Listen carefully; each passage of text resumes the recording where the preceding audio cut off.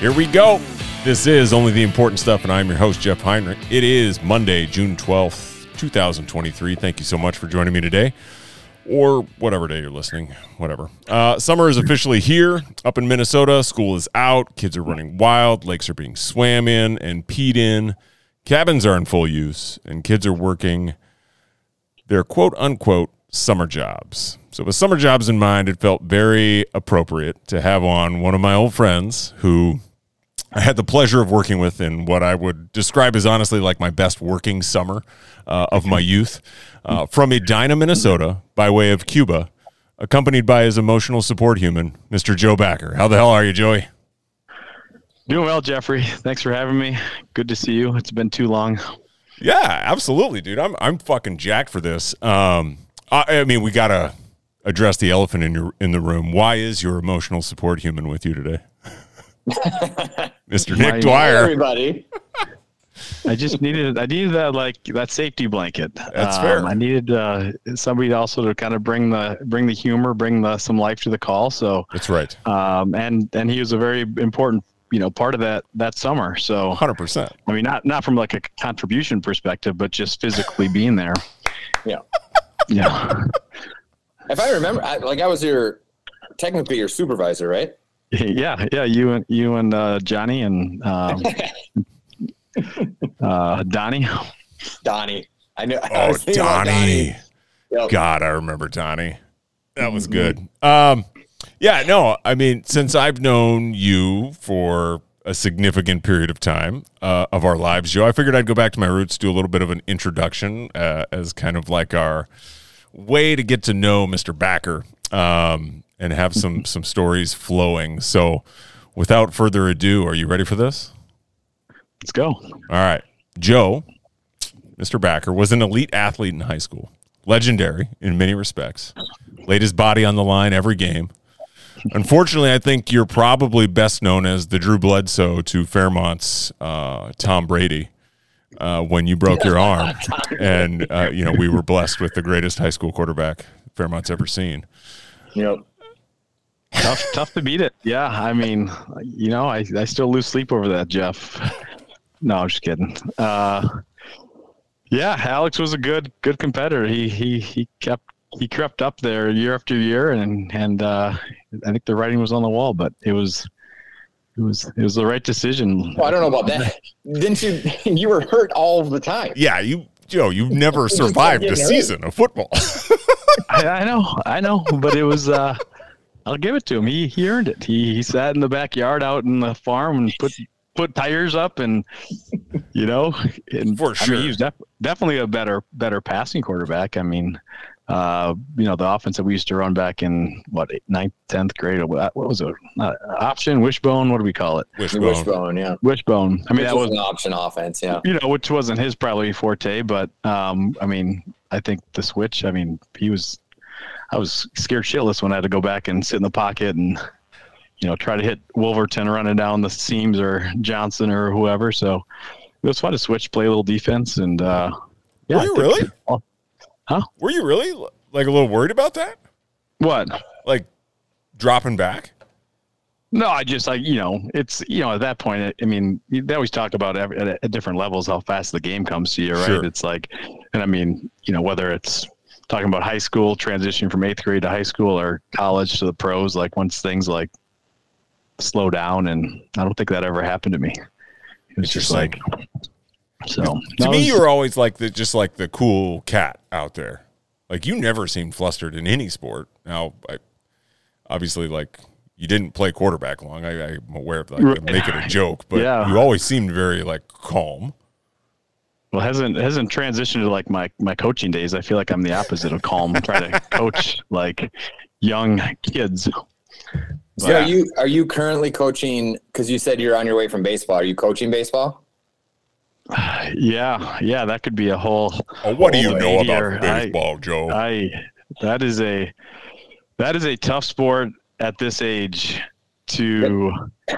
I mean, it tested my patience as much as any sport, and I don't blame the kids either. You've got, call it. I mean, 18 kids. You got. I mean, well, plus the dugout, right? Any given time, you really got, 2 kids that are involved in the play. I mean, obviously a hit, you get more, but like, sure. I mean, we're getting done with these games and you got kids that haven't touched the ball on defense the entire game. And I'm trying to tell them to, ready position and all that. I'm like, I can't, I just keep saying that, but I don't blame you. It's right. And they just started introducing kid pitch. Oof. So Alex, just finished 2nd grade. So going to 3rd grade. So they first half of the season, they did machine pitch, and now we're playing over at Hopkins, and they're doing like a three innings. They'll do kid pitch, and then they just do 3 batters only. And then once that's done, then they bring out the machine again. So they're doing a nice job transitioning it, but oh my God, it's brutal. It's but then I was talking to TC the other day, and like, Tadley's, 4th going into 5th grade, and he was like, boy, at some point it just transitions. He's like, I mean, these kids are getting hits, getting stops. It's like 2-1 ball games. I mean, we're hitting a 5-run max. I mean, nearly every inning, right? Yeah. I mean, it's fun. The machine pitch I prefer. The machine pitch is actually a fun game. Practices are okay because you can get multiple coaches out there and get stations going. But man, games, it's definitely it's tough. But I know that's Are you in charge? Are you the head coach? Nope. Thankfully, because I can't give feedback on like, Alex is like hitting. I mean, I think you've talked about it before, maybe even on this podcast, around like you trying to give your daughters advice on pitching, like fast pitch, right? Like you played baseball your entire life, but it's like for you to be able to like give like technique feedback on softball pitching. You're not in a position to do that. I mean, you can do fielding and throwing and all of that, but there's just, even as like a ball player, and for me, I played a superior sport in tennis that, I know Brandon's talked about on this but I mean, I can give little things like, I certainly spend too much time on YouTube trying to like pick up little fundamentals, but there's the head coaches played baseball and like can give like technique feedback. And I'm more of like just corralling the cats. And you're a wrangler. You need those, because you're absolutely right, dude. That sport is terribly boring. It's boring at a lot of levels. Yeah. It's tough to stay engaged. So especially at that age. But it's fun. Yeah. I mean, it was one of those deals where I coached both kids all winter long in basketball, 4 nights a week plus weekends. And I mean, Nick, that game, and I'm like, I'm taking baseball. I'm like, that's not my sport. I will be there, but I'm like, I'm dropping them off. It's 10 minutes away. It's an hour practice. I mean, sure, if you need help, and then, all of a sudden one of the other coaches travels a lot, and they're like, we could use an assistant. It's like, otherwise we might have to break the team up. It's like, sure, I'll do that. And next thing you know, you're there, we practice, and it's fun, but it's definitely it's been the most challenging. We didn't have soccer growing up, right? I mean, I don't think that was even an option. I mean, now there's tons of fields down there, but I don't remember it even being like, was it? No, I don't think so. Then I would, this is probably a controversial comment, but I would right now at this age much rather have Alex play soccer than baseball. Oh, for sure. Cause at least they're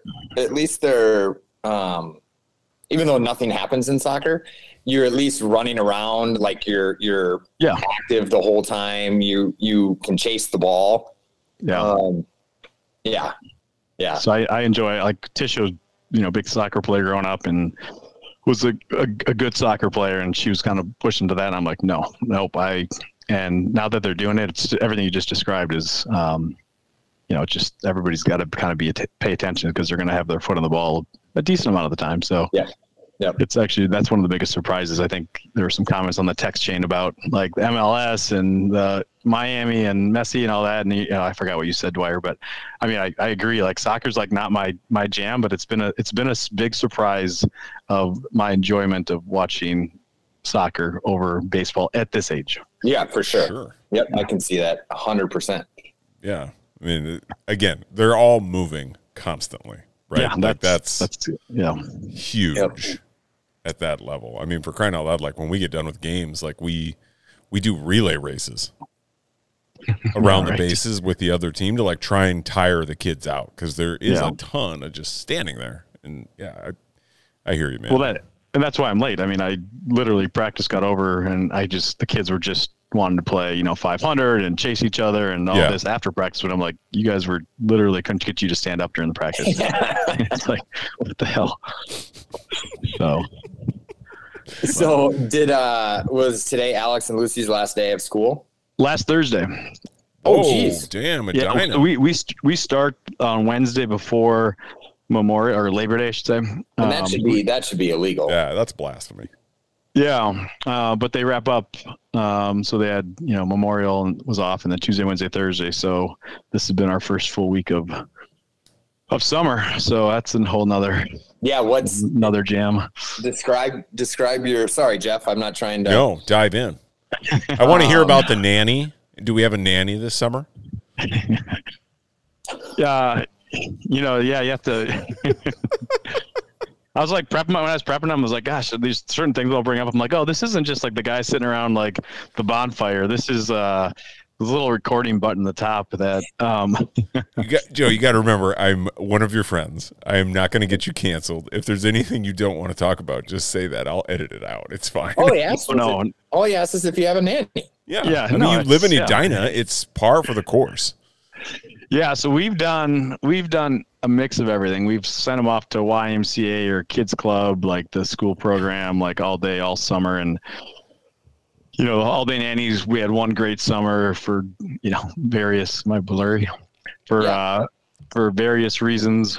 Some because of looks, some because of their ability to plan activities, all of that. Yeah. And some who we have to like just say, hey, why don't you guys go do this today?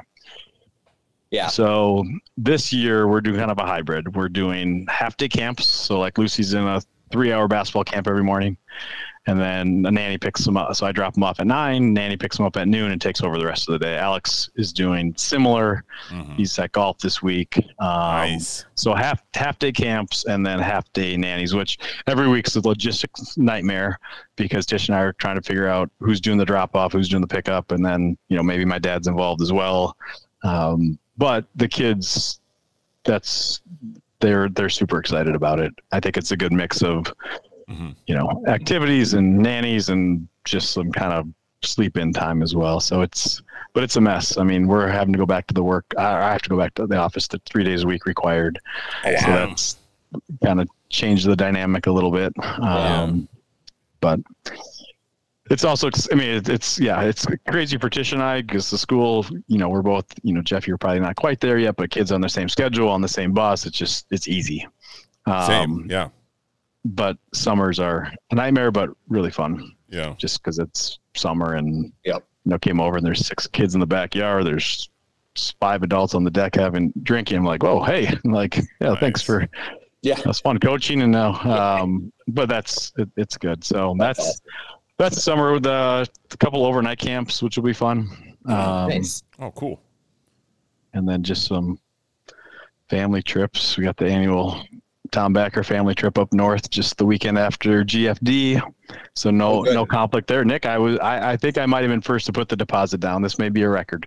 I don't think there's any chance you beat Dino, but yeah. Well, that's true. I mean, there's just no chance, but I'm proud of you, Joe. That's awesome. That's dope. Yeah. So it's good. What about you guys? Nick, you Ubering the girls around, or do you have Allie have much? Yeah. I mean, age, are you getting a permit yet? Oh yeah, Allie will be driving in 3 months, like license. No way. Yeah, so she drives us around all the time just because she wants to drive constantly, and it's good practice and stuff. But speaking of nanny, like she's nannying this summer. They wanted her as a full-time nanny, and we're like, no, like you need to have. Yeah, you're a freshman in high school, like have a summer. Plus, she's just slammed with basketball and other stuff. So, I mean, we're traveling for both girls for their basketball. Yeah. Avery's going to Cincinnati. Allie's going to Chicago. It's just insane. Iowa. It is. It's like, I really like her AAU team is great. The parents are great. So like all that is great, but I still hate the idea of AAU and the fact that it's like almost a requirement these days. Mm-hmm. Yeah. Like, but anyway, I've gone on rants before, but yeah, other than that, just kind of chilling. Joe, I don't know if I probably didn't tell you this. I'm also coaching. I took a job with Wayzata football. Did you? As a wide receiver coach. That's awesome. Yeah. And so that starts on Monday. I'll be there every morning for the summer. Like high school, JV. Yeah. Varsity. Varsity. Yep. So, there's a couple weeks off in the summer, but for the most part, I'm there kind of every morning. But it's not too bad because the girls have basketball training pretty much every morning too. Yeah. So like they'll be at the school anyway. So yeah, but yeah. How'd that all happen? They posted a job. They posted it looking for a wide receiver coach. I'm like, I think that would be a lot of fun. I'd love to get back into football. And then I applied and then interviewed. I had to do two rounds of interviews and then got the gig about a month and a half ago. So nice. Been doing meetings and stuff, getting ready. And I'm super, super excited. It'll be fun. Does Chad Friday Greenway Night know? Lights? I know. Does Greenway know? Does Chad Hmm? Greenway know? I don't know if he did. No, Have probably you not. told him yet? Come on. No.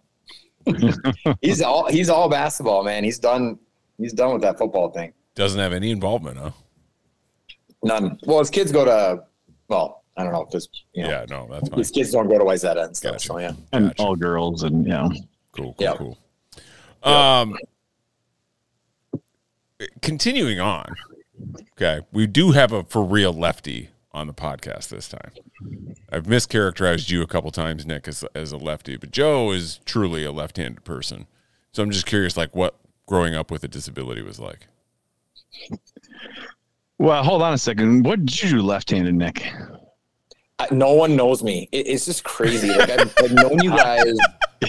Hold on, I got to think about this. Oh my gosh. What time? I mean, basketball not, baseball not, right? Wrong. So, like I've golfed with you before many times. Like Yeah. Okay, fine. He swings left-handed. So what about everything else? All my swings are left-handed. Okay. So baseball, like hockey, golf. Like we share golf clubs. What do you do? What do you do left-handed? Heck, cow. I don't need to come on here and just be. That's amazing. Oh, what are you drinking tonight, Joe? Well, I went out and I walked halfway down the steps and I'm like, I've got nothing in my hand right now. And I'm like, a bourbon nightcap is always, fun, but it's summer and I'm sweaty and dirty from the baseball field and that sounded horrible. So I'm like, I'm going to grab a glass of white wine and There you go. Drink that. So Let's cook. what are you drinking, Nick? Is that some fancy water? This is water. Yeah. Ooh. Metal can, like electrolytes for you. And I got this metal can over spring break, and I just, for some reason, love it. Like it was like a $4 bottle of water, and now I just refill it constantly. well, probably $12 in Hawaii, but yeah. Yeah, that's true. Yeah. Yep. So left-handed. Yeah. I mean, it was, I don't know. Like, I feel like advantage, tennis a little bit. I feel like it's still, slightly different spin on the ball. Yeah. Looking back, I mean, we were just talking baseball. I mean, there's definitely part of me that's like, I don't know what, like, what, and I forgot who was on the podcast that talked about this. Like, what kind of, at what point did, because every other sport we overlapped in, right? Mm-hmm. And at what point did, Qantas, remember all of that and, some good times there. But at what point did you have to make a decision? And then even looking back, it's like, we weren't that good of a tennis team. So it's like, did you actually have to make a decision? Like, could you have, done? Oh, we would have been like, I'm not trying to give you a compliment by any means, but like, if you guys would have just stuck with baseball, like we would have had a hell of a time. For sure. But Well, that's what I was talking with TC about that, right? And how weird it was that Come spring, we all like broke out. Like Boro ran track. Yeah. Athlete. You and Brandon played tennis, both athletic dudes, right? Like we could have used you. Yeah. Sure. I wonder what, I mean, I don't know. I wasn't, Yeah. it wasn't like we had this like great, like tennis program. I mean, it was what it was. Dunham was a good coach, and, you know, we were young, and it was fun playing with, like, you're young enough, small school, you play with, you know, it's fun playing with the Tim West and the Ferbers and, you know, playing with those guys. And so that was kind of cool. But like, I mean, I always enjoyed baseball, and, right. You know, looking back, the other one is like, you know, just because my golf game's horrible right now, I'm like, gosh, what would golf been like in high school? Oh, I say that all the time. You know, like, what would golf be like now? Well, right. Yeah. If we just all would have golfed in high school.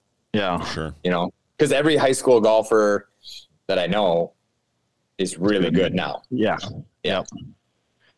They had a 10, 15-year head start on everybody. Right. Yeah. Yeah. Right. They're still young enough to play the game without like limitations.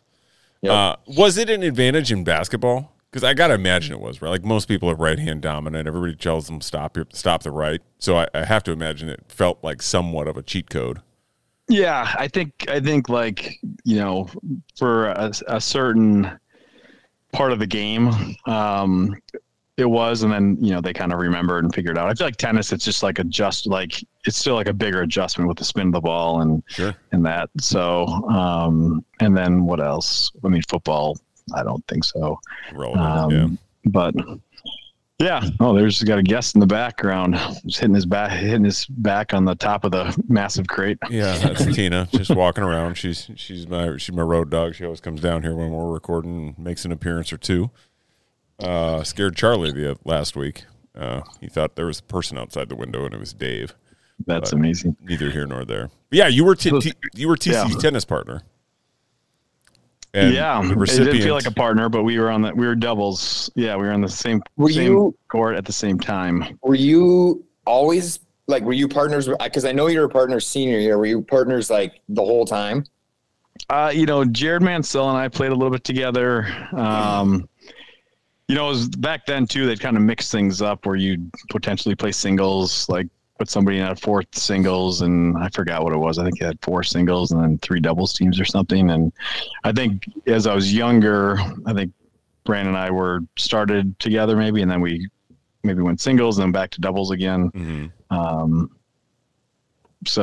But yeah, I mean, it was good road trips. I mean, you'd ride that short bus is what Tennessee would take, you know, it was checks out. Well, yeah, which is what you rode to school. So you were right. Yeah. We felt like we were at home, but I was just talking to a neighbor about this. If you, it's kind of speaking of high school sports, maybe this isn't even the year you go, but if you could go back in time and kind of restart, you know, just maybe sports related, mm-hmm. what year would you say this is, I'd go back to this year and kind of maybe do things differently, maybe do things the same, you know, assume everything, you know, assuming you're happy in life right now, everything ends up still where you are today, but go back to, and maybe you'd say college even, but like what age would you say if I could hit the restart button, I'd go back and maybe do something slightly different with I'm in my head, it was like some grade in high school. So I don't want to, I'll give my answer in a second, but it could be something. Where would you go? What year? I mean, I feel like I would go sophomore year because that was a year for some damn reason Nick and I didn't play football. And yeah, I played football. I remember I texted on the group when after listening to that podcast. I do not remember that. I barely remember it. Isn't that wild? What was and I don't know if maybe you answered on the text chain, but what was it, just to prepare for other sports, or what was the logic? I think we were just hard into baseball. Weren't we going to be like, we're just going to be in the batting cage? Yeah, and baseball, okay. Which is just. Yeah, we were grinding. We decided to be 2 sport athletes. Well, yeah. Realistically, we were turning ourselves into 1 sport athletes for no reason. And then we were like, what are we doing? Like, we were watching the games and, you know, just couldn't. I couldn't take like sitting there watching. I mean, it was great watching you guys like have success and all that stuff, but it was like, man, I want to be a part of that. And yeah, obviously we went back out junior year and it was fun. But yeah, I'd probably go back then and just be on the football team again that year. And I'm assuming you're saying go back and then we get to like relive it all again. And that would just be fun. Like relive it, potentially refocus on a different sport, not a different sport, but I mean, it sounds like you kind of focus on baseball, or you would have, hit the batting cage, would have hit the weight room differently, would have got another 100 shots up a game or 100 shots up, a day on practice to like kind of change potentially slightly change, the next couple of years. I mean, I gotta, can I go? Yeah, go nuts. Please. I gotta be honest. I don't think I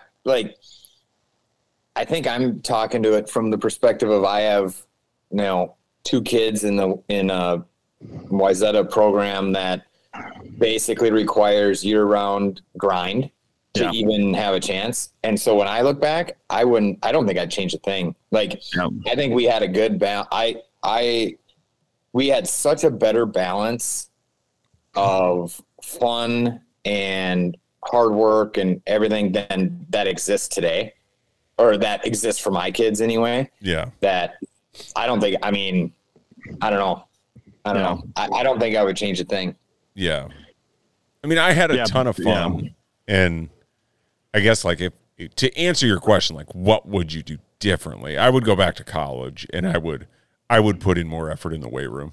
Like I treated that like a joke, like just I want to get out of there, right? Yeah. When in reality, like, man, 18 to 22, just chock full of fucking testosterone. I should have been in there absolutely murdering that weight room, and who knows what could have happened, right? Like how hard I could have thrown, you name it, right? So like I think there's that, but I mean, as far from like the experiences all went, I loved every second of everything that we did. You only gain that perspective now. That's what I mean. Like if you could, and I don't feel like it ever felt like a job in high school. No, so much. No, it felt like No, the balance is like spot on, and like the pandemic hit, and I'm like, oh shit, this is really quiet. This isn't good. And then things kind of started to like trickle back in. Practices started, games started. It's like, okay, yeah, I did miss it. I kind of missed this like, having a busy schedule. And then all of a sudden, like the floodgates open. It's just like, like I dropped Alex off at soccer. I mean, second grade, going to third grade, dropped him off at soccer, grabbed Jimmy John's after I dropped him off, picked him up from soccer. He ate Jimmy John's in the car, went to, baseball practice, get home. It's just like, that's third grade. I mean, that's not even comparable to what, I talked to my brother who's similar to probably what you're experiencing, Nick. It's just like, hey, what's going on this weekend? Want to try to grab a girl out or grab a drink or something? And good luck with that. Screenshot of his schedule. I'm like, Jesus. So, for me, it's, I was thinking like actually like 8th grade. I just feel like, I feel like there's certain sports like basketball, for example, right now where I stopped playing, but I feel like I was like better when I was 40 than when I was 16. Just like, and even like the weight, I mean, we used to go to the weight room, but it's like, we were probably in there for an hour and we probably did, 3 sets on the bench, a couple like calf raises. And now it's like, just, I'd still want the balance, and I would just maybe would have done things like trained a little bit differently, but maybe like, would that have changed the outcome? Probably not. But, I look at a guy like Brandon, who like was a good high school athlete. And like but he was good. A lot of it because he was, just bigger than everybody and stronger or whatever. He wasn't like this, like, I don't know. He wasn't like a freak, right? Per se. And then he went to college and they taught him how to train. Right. And then he comes to visit Gustavus and he's dunking like I'm like, who is this person? And he's super fast and all this stuff. I'm like, okay, so you actually put in some work, right, proper weight training, and you do become Yeah. Way more athletic. So yeah, Sure. I mean, yeah. I think about that, like what you could have accomplished with today's like knowledge. That's what I think. Like from a throwing perspective, these dudes have these throwing programs and they work with heavy balls, and there's all this new technique like to gain velocity and gain spin rate on like all your breaking pitches. And it's like, man, I what could have been? I definitely think about that. Like, man, like how crazy could that, I threw 94 in college. Like what could have happened had I been doing that shit when I was 16? Who knows, right? But would I have changed anything? Probably not, because I had a ton of fun fucking around all the time. Yeah. Yeah, no, for sure. I think like ultimately, I don't think my outcome changes. I mean, maybe I play 10 minutes on the JV team at Division III versus 3 minutes on JV. I don't think it changed anything, but it's like, I think it's just like the training stuff. I mean, like after college or when I went to Chicago, like P90X was kind of a fad, like everybody's doing that. And it was just like 30 minutes and you just felt like you got a total body workout. And I feel like we sat in that gym for like an hour and a half, and it's just like, I probably worked on like 4 muscles. It's just like, but yeah, but now I don't know if it's because we're in the metro or it's because of just technology and more knowledge and all of that. But like going to like some of these high school games, boys, girls, it doesn't matter. It's just like, it's just these are just different athletes. And again, maybe it's because we're in the metro, but I still feel like it's, I went to a Edina basketball game. They don't have a strong basketball program, but I'm like, I wouldn't have made the team, let alone seen the court. It's not like it's a massive high school, but just like these players, they're sophomores, they're 6'8", shooting 3-pointers. And we had, Ryan Korleski that, like would sprain an ankle, trying to make a layup. I mean, it's like it just feels like, and again, I don't know if that's metro or if it's a combo of being in the metro. So you have a bigger talent pool that you're dealing with, plus, better training, more like single sport athletes. But it's just it's a really fun game to watch. Like to go to a high school sports these days, it's a blast. I haven't really done it until the last year or two, and it's really fun. Yeah. I mean, you watch more high school sports than probably any of us, Nick. Like, what do you think? Like, do you think it is completely different, like another level, or slightly elevated? I don't know. I think, well, without a doubt, like there's no question they're just more athletic. I just think because of the training, because of what they have access to. The specialization? Probably. I don't know. I don't know about that, because I feel like specialization actually makes you a worse athlete. It probably makes you better at the sport, but like overall athletic ability, I think being a multi-sport athlete makes you a better athlete. But I think it's got to be something with, the level of training they have access to. I went to a bunch of Wayzata. Well, I went to a ton of girls games, but then I went to a bunch of boys games too, and they won state. And it honestly doesn't resemble what we played. It just doesn't. It doesn't look anything like it. Well, the game's different. What's that? The game is totally different. For one, I know, but I don't understand why there's like 3 6'8" shooting guards in a high school basketball game that are sophomores. Right? Like that's not training. You know what I mean? But it is, because when we grew up, like the 3-point shot was, it was important. Don't get me wrong, but it was not the level that it is now. I know, without a doubt. So now that's all kids train for, is to shoot threes. Tell me someone 6'8" that we knew in high school. Bobby Johnson. Okay. I don't know if he was 6'8". 6'6", 6'7", somewhere in there. Yeah. He could shoot threes. But no, but I guess to my point, there's 3 in one game that are not posting up ever. They're just out there. Yeah. Agreed. And I think that's also partially due to the game is different now. Like that. Yeah.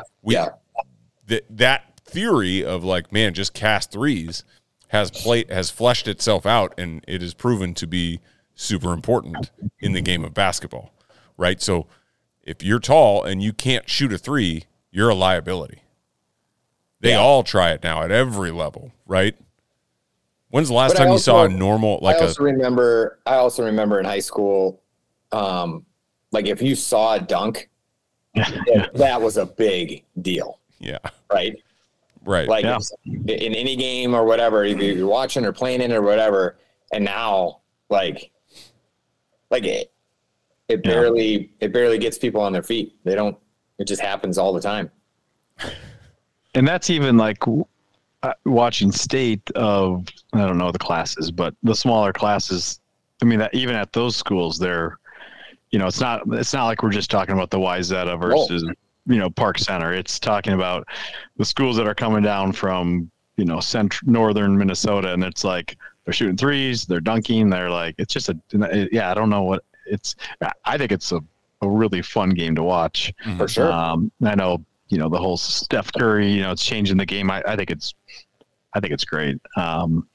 Sure. Rodney probably, is not happy with the game now. No. The, big man, like back to the basket, but it's changed. It's a fun product to watch, but it's interesting at the younger ages. I was trying to see those kids, like, they're not talking about like my kids' ages that clearly watch NBA, and it's like, all right, guys, you gotta, like, you're not ready for that. Like, there's certain kids, and the level that you're playing at, your girls are playing at next different. But like, even at this second grade, I'm like, geez, you guys watch. Like, I'm not sure if I like the game changing at that level, but it's a fun game to watch. It's a good product still, even though it's different.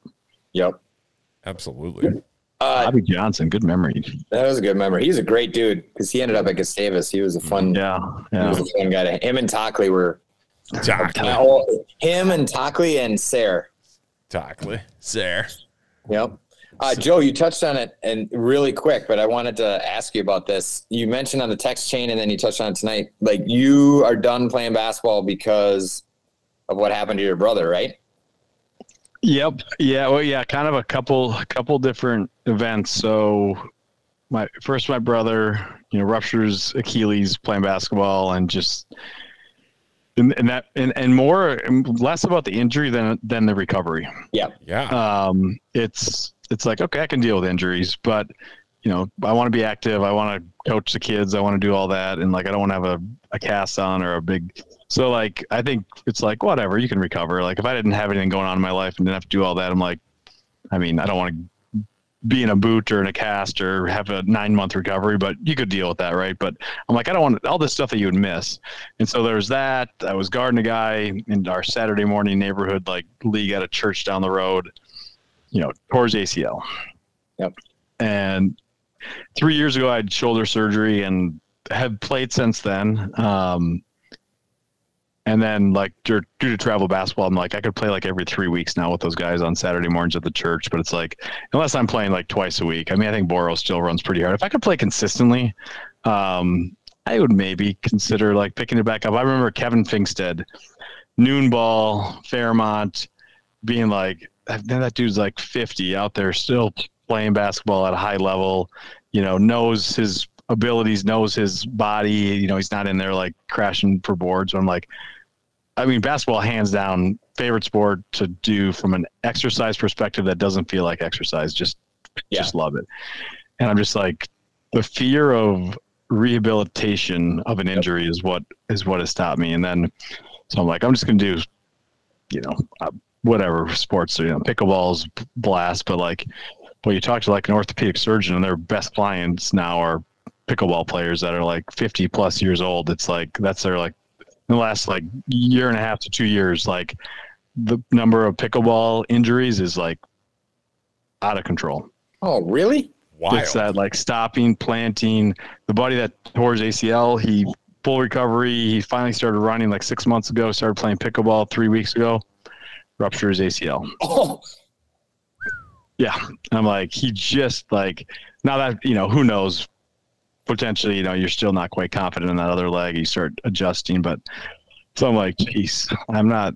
So just, fear of the rehab versus like, I mean, when my shoulder popped out, you pop it back in and couldn't play for a few months, but that was fine. But I'm like, these are like 6 to 12 month injuries. I'm like, I don't want to like take a 12 months, like, and not be able to do things that I love, whether it's ski trips, golf trips, family. I mean, going boat, whatever it might be. I'm like, I don't want to miss that right now. So I know you're still better off being active. So I'm just trying to find things from, running to jumping on the Peloton to just when I golf, I walk. I mean, just anything I can do to still stay active. But yeah, I miss it. I mean, if I could play twice a week, I'd probably go back. Cause you guys haven't played with me for a while, but I'm not Bora out there. I'm not trying to like D a guy up and 100%. Like if I have a layup and it's like a 50-50 chance whether I can beat that guy by a step, I'm pulling back, like I play a very conservative like game out there. So I feel like I'm somewhat like I'm not a huge risk of injury, but you never know. So I'm just like, but yeah. I mean, how many surgeries have you had in your life? I mean, well over a dozen, right? I mean, so you've had over 12. That's insane. Yeah, I mean, like 5 in high school. I mean, through the broken bones, and then 8th grade on, I never finished a football season. Yeah. Christ. Which so five surgeries. Then I mean, I still had in the old Sentinel. Corey Welshland had me on there. It was like 12 or 2 broken bones, 13 screws, 2 plates, and whatever. The bones were fine, right? It's the ligaments, and like you start messing with shoulders, and thankfully I've never had any knee issues, but like you get these kids, even like young kids that break bones, like 4 weeks later they're out of a cast and they're fine. Like any bone I've broken, I have no issues at all, but you start dealing with ligaments and I'm just like, that's a whole nother. Thankfully knees have been healthy, because you guys have been, I mean, Nick, you've had obviously some broken, a pretty significant like leg injury, but like in general you guys have been fairly like healthy.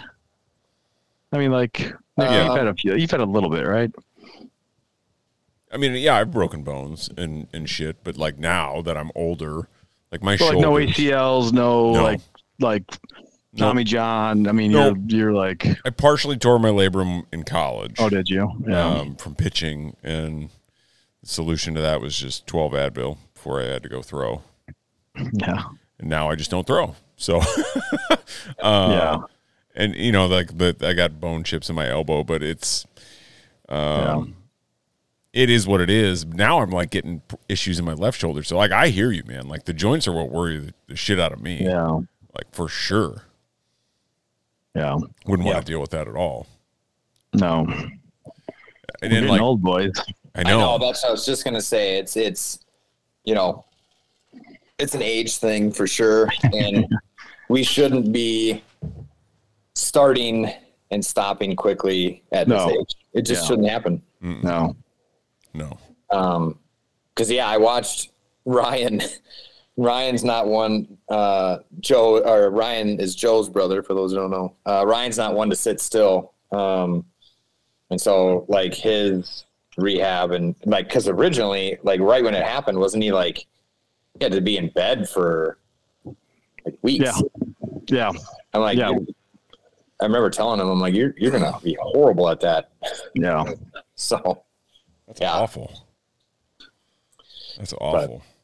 Let's get off the old man shit. Yeah, sure. Let's go back to Joe's, what would you do different when you're younger type stuff, right? And let's get right into it, right? We worked together one summer at Fairmont City Parks Department. I was going to say Parks and Rec. It wasn't Parks and Rec. It could have been a show. I mean, if we would have. Yeah.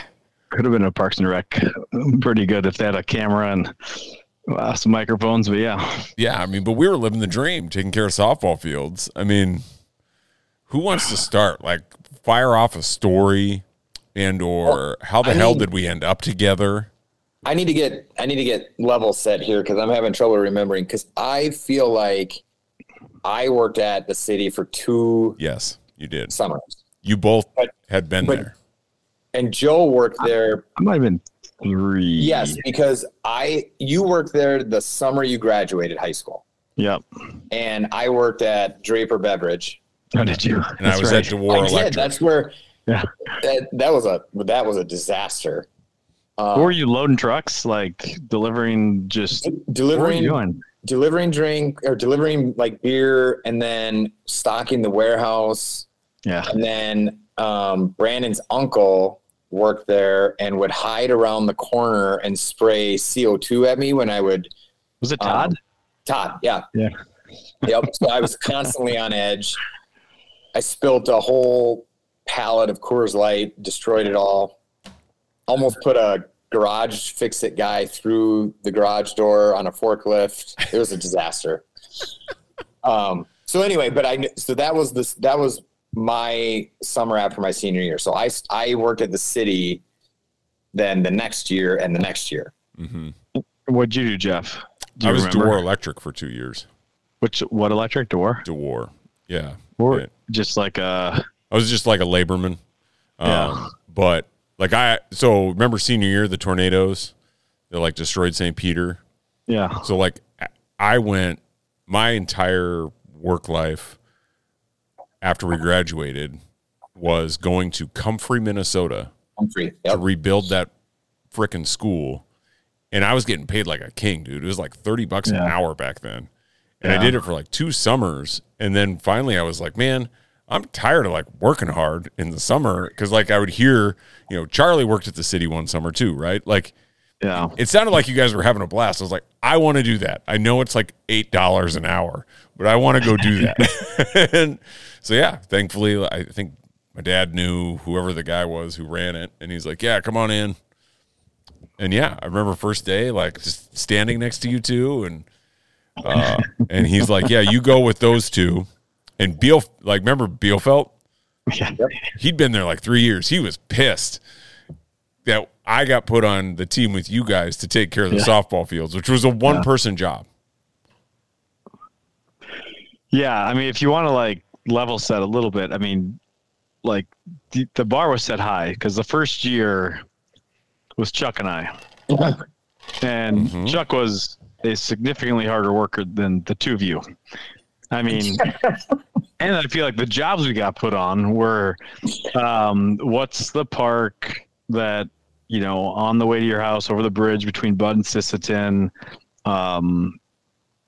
Bird Park. Bird Park. So like we used to have to mow that thing, right? That big slanted hill with the rocks. Yep. But that was the type of jobs we got put on. So we were, those were like, those mowers would flip over. I mean, you were, and so, I mean, and I feel like we were always on, like anytime there's rain, you have to go out and like scoop gutters, right? And like you always get stuck. Do we ever get stuck on garbage duty? Like you have to go out with Mike, long hair, blonde Mike? Nope. You know what I'm talking about though? Like I do. I mean, he's still around. Like if you're there on the, like, if you ever see that big fair or the Parks van on weekends in Fairmont, like he'll be still there. Wow. So we have to, like, once a week you get stuck with him going around every, Monday mornings, going out to Cedar. After that had been just, people are out there camping and doing whatever. So, I mean, the bar was high, right? And then all of a sudden you guys come in and they're like, oh yeah, you guys are on the softball fields. And it's just like, Jesus, really? Was it that bad though, Joe? Was it that bad? But I mean, like, it didn't feel like you had to, like, it felt like to Bielfeldt's like, I mean, like, he wasn't wrong. Like he had put his time in, and you guys come in, they're like, yeah, you guys go, and like the three of you go take care of like 3 softball fields, and then maybe once a week we had to go to the Winnebago, and that, I mean, that was like, it's like, all right, here we go. This is, and I think I still had I think I might have had that lawn mowing job because you helped me with doing that as well. Like, remember Dwyer used to help me do mow lawns, and so, but yeah, I mean, I don't know where you want to start between breaks, between like, could we make it from the softball fields back to the shop without ever touching the gas? Yeah, you go. You lead off. You pick one. We've all got like 100, so you pick. Well, I'm trying to remember because did we mow or did we? We did mow. We did. Okay. Yep. once a week. I'm trying to think. There's a certain guy I remember, great guy, awesome guy that was always on the mowing duty, more of like a regular. But I thought every once in a while he came out there. But I feel like I always mowed. Does that sound right or no? Wasn't I remember mowing. Like I know I mowed. Yeah. Same. Yeah. I remember mowing like the field behind, on like Johnson. Like where they flood for maybe skating or whatever. Yeah. I remember having to mow that a couple times. Yeah, so we would mow on occasion. We'd load up the trailer and take that shit out there for sure. Yeah, I think like the memories that stand out the most were me on the mower, just watching you two fucks, just like literally. I mean, whatever games were happening, and just being pissed. I remember. You guys have three things to do. You have to chalk, kind of maybe throw a little water around the batter's area to kind of make it so it's flat and not so dug out, and like would be chasing each other around with sticks and hitting rocks and like. I'm like, holy shit. The real danger zone was when it rained. That's the best story. What's that? That's the best story. Yeah. Go for it, Jeff. No, so like you're talking about like when it rained, you had to pull garbage duty. Well, when you're in charge of the softball fields and it rains heavy, right, you get puddles. And so we had to pump them out. And so there's like this sump pump, but it's manual, right? And you have to like sit there and manually pump it. And as we like dig the hole and we've got the water ready to be pumped out, instead of putting the sump pump in, either Nick or I would stand in it, and then the other one would try to bury the person's feet in the holes.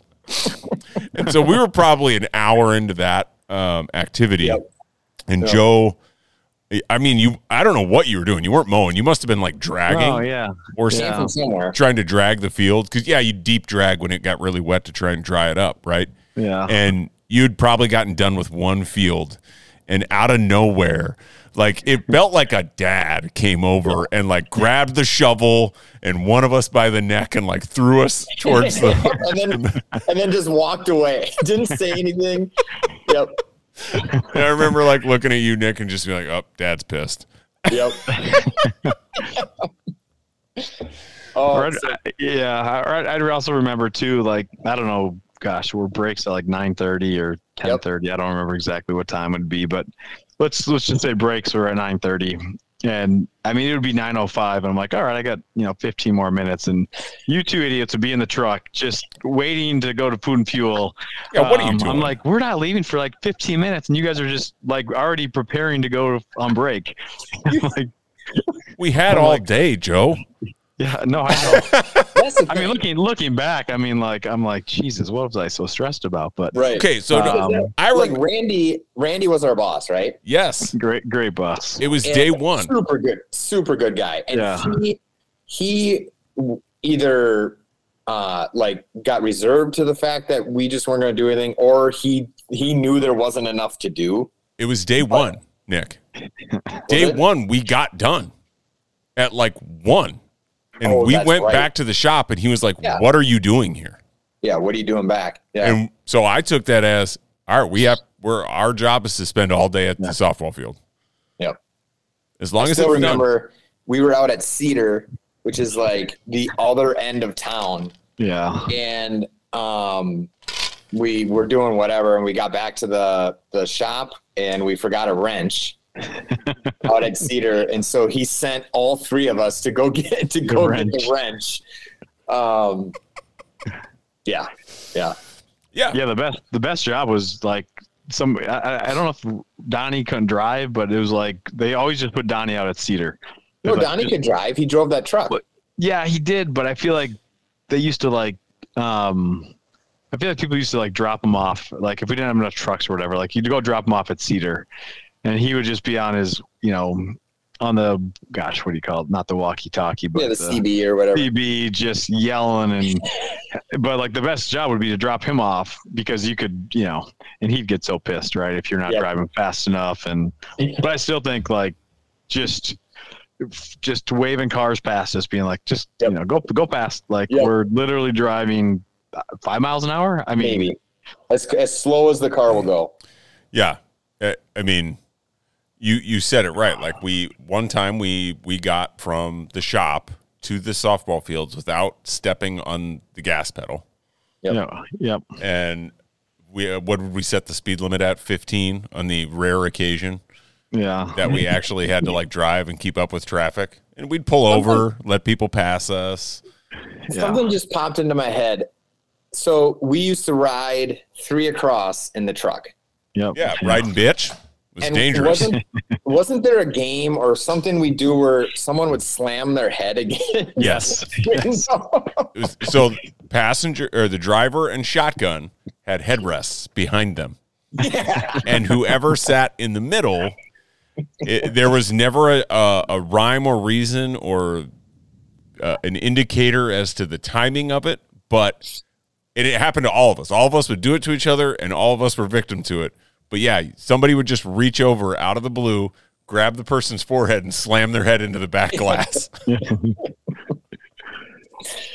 Oh, but well, I mean, it was. I mean, that was like, gosh, I don't want to call it culture because that's a buzzword, but like, right. Randy's boss. I want to say it was like Jeff Zimmer. Who dated? What was it? Was it Zarling? Zarling. I feel like dad? Maybe his dad or uncle or somebody was like Randy's boss, and he'd be doing the exact same thing. I think he had the 2-tap, like his way was like 2 taps, and then I think Randy was like a 2-finger. But he was doing the exact same thing. Literally, you drive by and he could care less. Mm-hmm. But was doing the same thing. It was just driving around town and just like tap the steering wheel, give you 2 thumbs up, and I mean it was. Yeah, I mean, if you could, go back and do that all. But it's funny now that you drive around and you see these, like, I mean, there's those city employees are all over the place, right? Those like summer college kids, and you see them out there doing similar things, and it's like, you know what, you did a pretty good job. The best is, the one arm tan from just like driving around with your hand out the window. One arm was tan, and depending if you're. That was good. But yeah, Chuck, I think Chuck maybe year 2, then went up to McGough Construction probably. Mm-hmm. The rest of kind of his summer was probably working there. But so I started with him, and then you guys for a couple of years. I was only 1 year. Were you only 1 year? Mm-hmm. You were more than 1 year, I feel like. Me? Yeah. Yeah, I was 2. Yeah. Yep. And like the second year, I did a lot of like painting bridges, and I don't even know if I did any softball. You might have, like, I feel like sometimes did you sneak over with like Brian Paradis on the street side? And no, I feel like sometimes the street jobs are pretty fun too. There's parks and streets. Yeah, I was never on streets, but well, shit. When we were painting poles, was that? Maybe I was there 2 years. Because Joe wasn't with us when we were sitting at that park painting poles, Nick. Well, I don't think we were together every minute. Like sometimes Joe needed a break. That's fair. What poles? Softball. Lincoln Park, or not Lincoln. It was Lincoln. No, Lincoln. The park by on Brandon's Lake. Mm-hmm. I think it's Lincoln. I think it is Lincoln, actually. Those little wood posts. Little like poles that the big roundabout or whatever. Wow. Yep. Yeah, that took us a solid 3 weeks. Yeah. Oh, for sure. For sure. That took us. And that's when we would have the discussion of if we could just get paid a lot of money, we would do this for the rest of our lives. For sure. Fortunately, a lot of money did not come from that job. I wonder what our checks were every week. I mean, oh, God. I don't know. A couple $100. If that. Spent half of it an hour, probably $5 an hour, like in pocket. Yeah, you spent half of it on food and fuel. $40 a day. For sure. I do remember always enjoying Joe and his treatment of Donnie. Like those two had a special relationship. Yeah. He was a good guy. Yeah. Didn't you find a bra? Yeah. And put it on it on the steering wheel. I don't do impersonations well, but if somebody that can, I mean, him and then Johnny, the one that kind of walked really, I mean, he was super strict. Yep. And did not take, I mean, he was fiery. Yeah, I did streets one year because I remember painting like crosswalks and Oh wow. with Johnny and him, and that was a good gig. Yeah, for sure. And then I also remember getting back to the shop and going out back and hitting rocks. Home run derby. Oh yeah, home run derby. And you did that, Joe. Yeah. That was the last. I felt like I'd put in a good day and felt like I'd earned that one. Yeah. Same. It was easily the last like 30, 45 minutes of our workday was just smoking rocks. Yeah. And really, how dumb were we? Like to hit rock. I mean, like someone was throwing the rock at you and then hitting the rock back. No, we were throwing it up in the air to ourselves. Were we? Yeah. Yep, I'm positive about that. Do we have a bat or just a stick? No, we had a bat. We found a bat. And then there was like a parking lot like a ways down. And I remember one of us smoked a car. Yeah. And I think that kind of ended. Yeah. Ended home run derby. Yeah. That's too bad. Do you remember the one time Randy got mad at us? Oh God. That must have been really bad. So again, we knew like not to go back when we weren't done, and we were supposed to be like spraying weeds. And maybe it was just me, but I thought it was more than, because there's no way Joe would have let me just do this, but we had laid down in the bleachers. And we were just kind of like taking a nap. It doesn't sound that unfamiliar. And he showed up and he's like, guys, that's just like the one thing you can't do. You cannot lay down. You can't just lay down and take a nap. I remember when Chirpich would always show up, right? Because he ran the softball league. And so I feel like anytime you'd see his little car rolling into the parking lot, you'd see the dust kind of coming up. And it's like, then everybody, because he had all this opinions on how you had to, water the batter's box and, get it flat and smooth and compact. And I remember him almost stopping in, not daily, but pretty frequently, even though he had no affiliation with the city, but he ran the softball league, the night softball league. Right. And he would be, and like, that was almost worse than Randy showing up. It's like, oh, here's Chirpich. Yeah, because then he's going to bend your ear for a half hour. Yeah. I got a break to get to. Yeah. Quit talking to me. Leave us alone. Right. Yeah, the breaks were, so food and fuel, I feel like probably half the time I probably got like those little sleeve of mini donuts. Yep. And we go to Goms. And everybody meet up there. I think it like whatever, legally or whatever you got. I don't know how much time we got. But when you actually calculate it from departure from the park you're at, like it's pretty much like you need to get to Goms is when like the break starts. So the clock starts. Yep. Yeah. Solid hour. Yep. And it's probably, supposed to be a 30-minute, 15 probably sounds more. I was going to say 15. Yeah. Yeah. Easy. Food and fuel daily stop and spend 75 cents. And yep. What was everybody else doing? So Brandon was at Pooley's. Yeah. We try to stop by there. I feel like early cruise by and see him smashing pop cans with, God, what was that little shit's name that, remember that guy that worked with him? They just picked on him. So, oh my God, what's his name? I think it was like a cousin of JR's. Brad Queerum? No.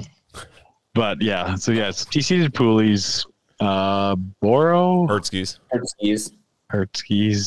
Chuck was McGough. Mm-hmm. Where was Chad? Chad was in Iowa. Yeah, Chad was gone. Yep. What was JP doing? Papers? Probably. What was Newey worked construction as well. Did he? Thompson was at the city. Thompson was city. Yeah, Thompson was. He was streets. He was street side. Yep. That's right. Yeah, he was street side. Yep. Yeah, that was good. You remember that one drive when somebody accidentally keyed the radio with their knee? I was wondering if that was going to come up. Why wouldn't it? Well, we got to dance around. Well, we can dance around the subjects, but the subject, yeah. I remember this. Like, now that you bring it up, but you have to give me something on the subject because Okay. So it was definitely me and Jeff, and I think it was Jake. It was Thompson was with us. Yes. Okay. In the truck. Yep. And when you hold the CV button, it goes literally to everybody. Like City Hall has access to it. Like everybody has, including all the city employees and stuff. So, I don't know who was sitting in the middle. I think it was me. Okay. And Jeff's knee was resting against the button you push to talk, and he had no idea. And we just happened to be talking about one of our we were talking about somebody's wife. Yep. And the number of kids that they had. Yep. And just let's just say it was a graphic conversation. Yeah. Okay. Sure. And then we get back to and we had no idea. And then eventually Jeff just moved his knee, and then it was all over. And then someone went on the CB and was like, "Is that, like, Jeff, are you trying to call us or whatever?" And Jeff's like, "No, it wasn't us," and they're like, "Are you sure?" And he's like, "No, it's not us." Like we were being serious. Like, it's not us. Like, we have no idea. And we get back to the shop, and Nick Belfelt came out and just like beeline to Jeff and was like, "That was you on," and then he went word for word on what our conversation was. And we just holy shit. We're like, "Oh my gosh, the whole city." And I guess it's a better story if you elaborate on what was said, but that we can't. Yeah, we're not doing that. Yeah. And not easy to hide my voice, for sure. Right. So, denying it at the time was not my best move. But yeah, Nick nailed that. He just right up to us. You motherfuckers. Yep. So did Randy address it, or it was just kind of like, nope. I don't think we were ever talked to about it. Yeah, that's funny. Just was what it was. Yep. Were you guys working with me when I drove that tractor through, from the fields through the garage door? No. You guys remember? So remember that old shitty tractor that we drug the fields with? It had, basically you just had this like bar that would move forward. Yeah. And it was like a riding lawnmower without the blades, right? Yeah, and it was old. Yeah. And you're talking about like the old field house by the softball fields? Like, where the bathrooms were, where you would store all the chalk. I remember and everything. This. I feel like I remember this. Yeah, so I was either leaving or coming, but I was getting off of it. My knee hit that. All it was a bar, and it was really finicky. It was forward, and that thing took off right through the garage doors and just, busted completely. The wooden garage doors just busted right through it. And I still remember. I remember being like getting on the. Truck 50. I think we're truck 57. I want to say it's like truck 57 to. I don't know if we called it Randy's, like whatever Randy's truck was or whatever. I'm like, can you just swing down to the ball fields and but he was just so cool, right? He just shows up and he just calls the shop guy. It was, but maybe you guys weren't there because it was a pretty memorable. But yeah, I just remember that thing. You would hit it with your knee and it would just take off. If it actually started, and it just went right through there and. There was no easing into moving that thing. It went from you're like boom, like it was stop just like to you're popping a wheelie on that bitch. Yeah. Well, that's like, that totally reminds me of when I was working at Draper, and we had those big, huge garage doors because we'd pull in the beer trucks, so they were like probably 15 feet tall at least. And probably more than that, actually. It was a big warehouse garage, and one of the garage doors broke, like one of the gears. Yeah. And I had just been learning how to work this forklift, and it was a forklift that you stand on, and you just use it like almost like a motorcycle throttle, where you just kind of rev it. And it was so touchy. And the garage repairman came, and his ladder wouldn't reach to the top. And so he's like, "Here's what we're going to do."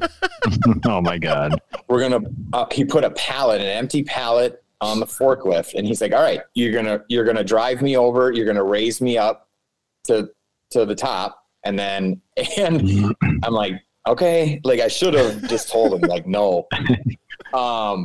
And so when you put the pallet on, the forks are sticking out a little bit from the pallet, and I raise him up, as high as he wants to go. And I feel like I'm close enough. And he's like, you got to get closer. You got to get me closer. And again, every move with this throttle, it's like jerking. And so I'm jerking him forward, and he's like, okay, easy. And he's finally like a little closer, and I hammer it, and 2 forks went through the garage. He almost falls like to his death. Like he would have. And he's yelling down. He's like, what the hell is going on? He's like, let me down. And they were not cool about it. Like my bosses, and I don't know what they expected from me, but they were not happy with me. Because then I actually ruined the garage door too. Whoops. Yeah, that's whoopsies. Yep. So then like post college, Jeff, like Wells Fargo. Yeah, we got to back Probably. up. Still in college here. I have to ask a question. Are you still banned from the state of South Dakota? Or do you still have a warrant out for your arrest in the state of South Dakota? Yeah, I think after either 10 or 20, but either way, fortunately or unfortunately, both have expired. Nice. Nice. So, yeah, little hobo days. And, Brandon was just so kind enough to not say a single word to us about do not, whatever you do, you can go to parties, you can go to bars, you can do everything you want. And the one thing you cannot do is just like, I don't know if it's even open container or was it that fact that we were just carrying a case of beer, but regardless, that's the one thing like you can't do. Yeah. And just, him and Liggins were just cuddled up ready for, going to bed for game day and just sent us astray. And sure enough, I don't know if that was our first or our third for Chuck and I, because Chuck and I got, 3 minors together. It's impressive. Yeah. But yeah, that was good because it was, who else was there? Me. I was there. Yeah. 3 of us or 4 of us, Chuck, Kelly Cooter was with us. Was she at SDSU at that point? I don't think she was. I think she had left at that point. Okay. Because I feel like you didn't go back for court, right? I didn't go back to court. Chuck and I did this thing through St. Thomas. So you had to go to court, and then you had to do so many hours of whatever, class or like educational type stuff. So we did that. So we checked that box, but we never went back to court. And so for a minimum of 10 years, like in theory, like we weren't afraid of them like knocking on our door to come get us. But if you got a speeding ticket, harmless, or any obviously, ticket, they would look you up and you were in trouble. Yeah, absolutely. So that was kind of was that freshman? Gosh, what year would that have been? Wouldn't have been freshman year. No, I think it was sophomore year. Okay. Was that when we were on our way back and we got pulled over? Do you remember being with Chuck, getting pulled over on the way back? It definitely was not just Chuck and I, but we got pulled. I think it was in his Park Avenue, right? Park Ave, yep. Yeah. I feel like there was a debate about your podcast with him about what you were calling his car, but Park Avenue. Yep. We got pulled over somewhere in Minnesota, kind of where I think hit Worthington. And you start shooting kind of diagonal up to the cities, and we got pulled over, and there was gosh, I don't even know what it was, like a pipe, like a marijuana pipe. Ooh. In the gravel next to our car. And to this day, like it was not any of ours. It was like the most random thing ever. But we pulled over right next to him, so the cop saw that. And then Chuck had that club, like that half bat. Yeah. So we had that. So first thing he sees that, and it's like, well, what's that for? It's like, well, safety, blah, blah, blah. And then he walks around, and there's this pipe sitting there, and we're like, holy shit. Like, it's like 100%. Like, I've smoked weed in my life, like, not regularly, but I've done it. Like, that wasn't ours. I'm not denying it, 25 years later. I mean, what are the chances you're on, like, Highway 15 or whatever it is? And terrible. And we're, probably hungover still and probably likely not even legal. And gosh, I could not have just been Chuck and I. I don't remember that at all. Yeah, I wouldn't have been with you. I would have been in Sioux Falls. Because you would have been, yeah, that's true. Yeah, that's true. So for all those trips, Maybe Nick. but yeah, those. Yeah, you would remember that, Nick. Yeah. I remember another time we were going out there. We had a. Yeah, I remember. I don't know. But yeah, that was a good trip. Hobo Days was fun. It was Really fun. It was. Well, you got a minor. I got minor and fleeing from the police. Did you really? Yeah, you don't remember that? No. I don't remember the fleeing. So we were all sitting there, or walking from like one party to the next, carrying our cases of beer, our Keystones or our Bush, whatever the hell it was. Yeah. I was going to say, yeah. And I feel like we had all stopped and we were just peeing on somebody's lawn. Sounds right. And I think I was next to you, Joe, and I turned and I was like, is that the cops? And you were like, yeah. And I was like, what? You're like, yeah. And I threw the case and took off running. And I did like a half a lap, like around a track. And finally I was like, I don't know where I am. This is going nowhere. And so I stopped and I just got down and I was like, yeah, all right, I give up. And dude, I got a flying kick to my back, like from this cop that was chasing me. 2 feet square in my back, knocks me on my face, cuffs me up. And so, yeah, got minors. And then he just tacked on fleeing because I made him run. And I remember being in that courtroom and it was just a cattle call of everybody. Just college kids. Yeah, everybody's in there, and they're doing 12 at a time, as many as can sit on the bench, and it's all alphabetical order, and they get to, wherever I am, and, it's like, so-and-so, Harrison, minor, how do you plead guilty? So-and-so Henderson, how do you plead minor, guilty? And then it's like, Jeff Heinrich, minor, how do you plead guilty? Fleeing from the police. And I turned around and looked at the courtroom, and the courtroom laughed. And I was like, guilty. Oh, man. Super good. Young and dumb. For sure. Does that bring up bad memories, Dwyer? Fleeing the cops? Sure does. No. Sure does. Like I've said before, I would have given anything for another minor. Yep. Which is what's really funny about it is I probably wouldn't even blown positive or whatever. Yeah. Who was that? Yeah. Who wouldn't you have blown? I don't think I would have. Oh, stop. Yeah, because who hid in the? Did you hide? You hid in the bathroom. Yep. And then Chuck and I were just sitting on like those lawn chairs in the deck area. Yeah. And then there was two dudes out on the dock. I think like Gresher and Ian Larson were out on the dock watching it. Yeah. Like they didn't even go out to the dock. Stupid. Yeah. But yeah. So then after college, you went to St. Thomas, so you were already up there. Yeah. And then the two of us and your cousin Nick moved in together. It wasn't one Joe. The two, us, the three of us on this call. Sorry, not the two of us. Oh, we all gotcha. Yeah. Moved in together, and your cousin in Hopkins. Yep. And I think Joe and I lived in a sewer while you two. You at least had a window. Hey, I had that. You lived in a fire trap for sure. You lived in a closet, Joe. Yeah. Yep.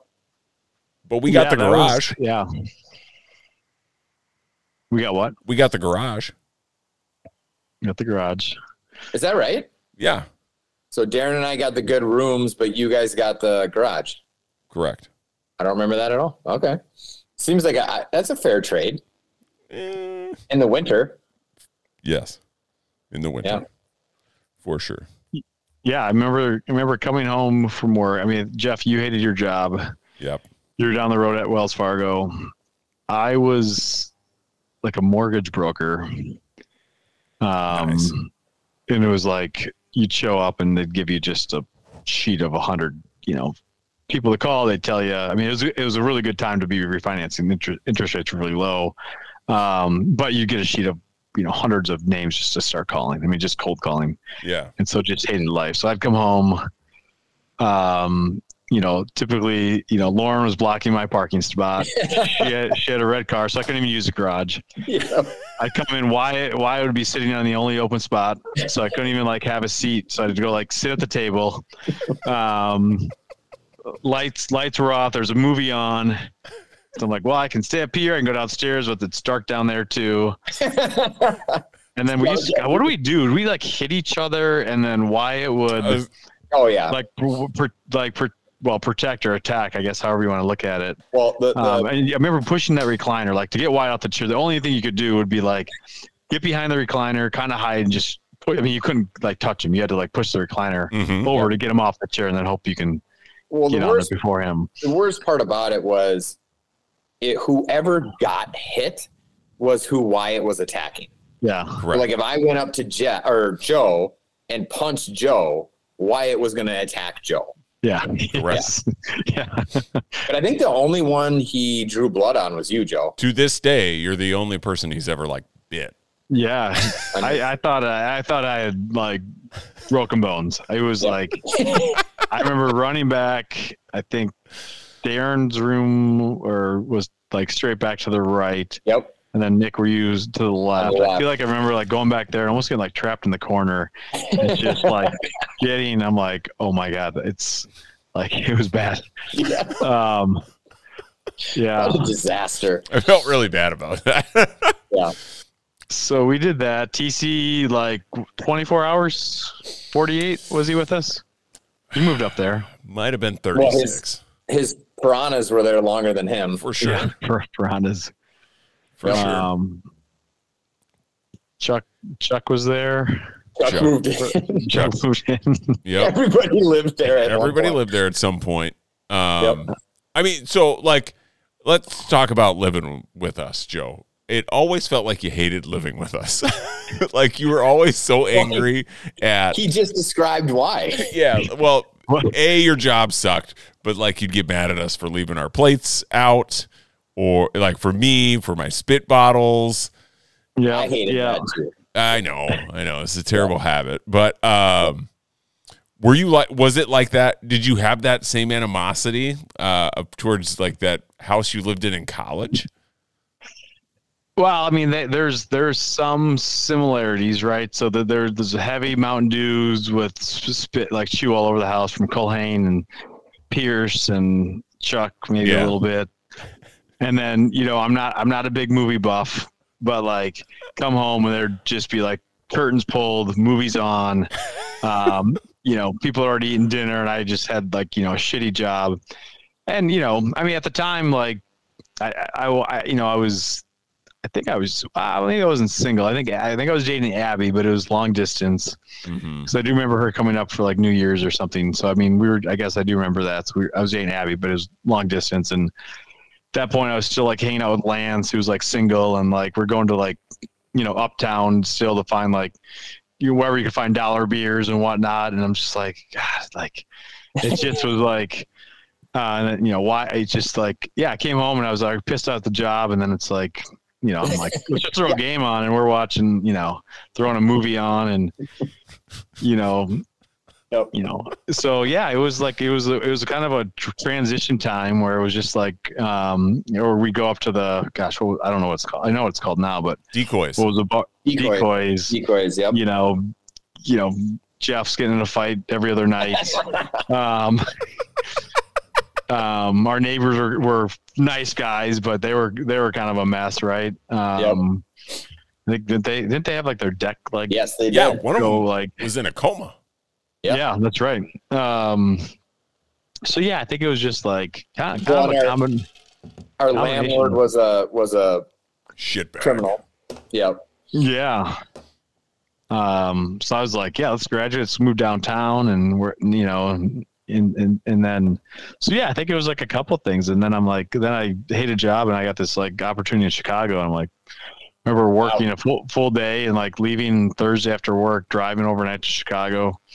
Have an interview on Friday morning and be yeah, let's I think Jeff, you hated your job too. I mean, sure. Right? Yeah. Nick, you were working for like the marketing, the toilet, like above the urinals, right? The Next Media or something. Well, was that at that time, or were you doing something different then? No, you're right. But the first few months was when Chuck and I were working at Lifetime. That's right. That was after college. Yes. Yeah. So I was a lifeguard, and then I would fold towels. And Chuck, so we worked in Shakopee. So we were driving a long ways, and Chuck especially, he lived over in Highland, right? And I mean, we were spending more in gas than we were making. Yeah. But yeah, no, did that, and then I started working for Next Media. Yeah. Yeah. That was a weird time, right? Like super fresh out of college. You know, and I've talked about this with like some of my Augie buddies. Feeling super lost at that time, like in my life, like not knowing what the fuck I was going to do with my life. You know, like if I'm going to get real for a second, right? Like not knowing what the hell I was going to do with my life. Like Nick was getting married. Darren was essentially engaged, married, you know, about to be married to Bree. Joe, you eventually left us, right? And it was just like, man, I don't know what to do. Like it felt like Charlie had his career path like ironed out. And I remember feeling so fucking confused during that time. Like, where am I going? Because like, it's not what you expect when you graduate college, for sure. Yeah, no, I think that's a well said. I mean, similar, like, it wasn't like I was like, to your point, like Nick was, in a great spot. It wasn't like I was like, whether I wanted to be, it was just like a weird spot. Like it just graduated, coming off a high. And then just not knowing what to do, hated, first job, and they just hated it. Right. And this is it was a grind, absolutely, a complete grind. And then, it was just like, weird time, long distance girlfriend. Parents were probably going through the divorce around that similar time. Sure. So trying to avoid all of that, which is part of the reason Chicago felt really good. Like, boy, might as well just get out of town. Like probably the easiest way to deal with it. Brother was down in Indy, so he was just a couple hours away. So that was kind of like felt like a little bit of a comfort. I didn't know a single person in Chicago. So it was like, parents like, what are you doing? And who are you working for? It's like, yeah, just, I'm going to do it.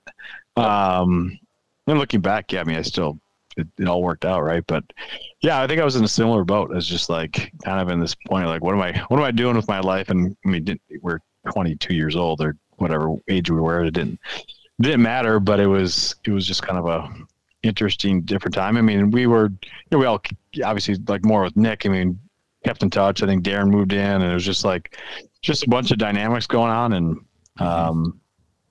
probably do it all over again if I could. But it was just a weird time.